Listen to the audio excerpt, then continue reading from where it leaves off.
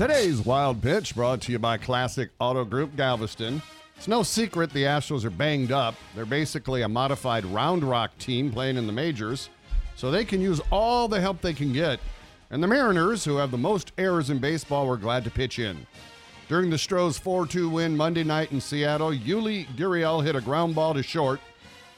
Bregman, who was on third, broke home and appeared to be dead to rights when the shortstop fired a bullet to the plate.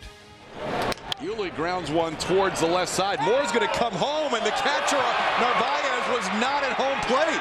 That's going to score a run as Bregman crosses the plate. Oops, nobody was home, Dean. The catcher saw something shiny and went for a walk. That's today's Wild Pitch.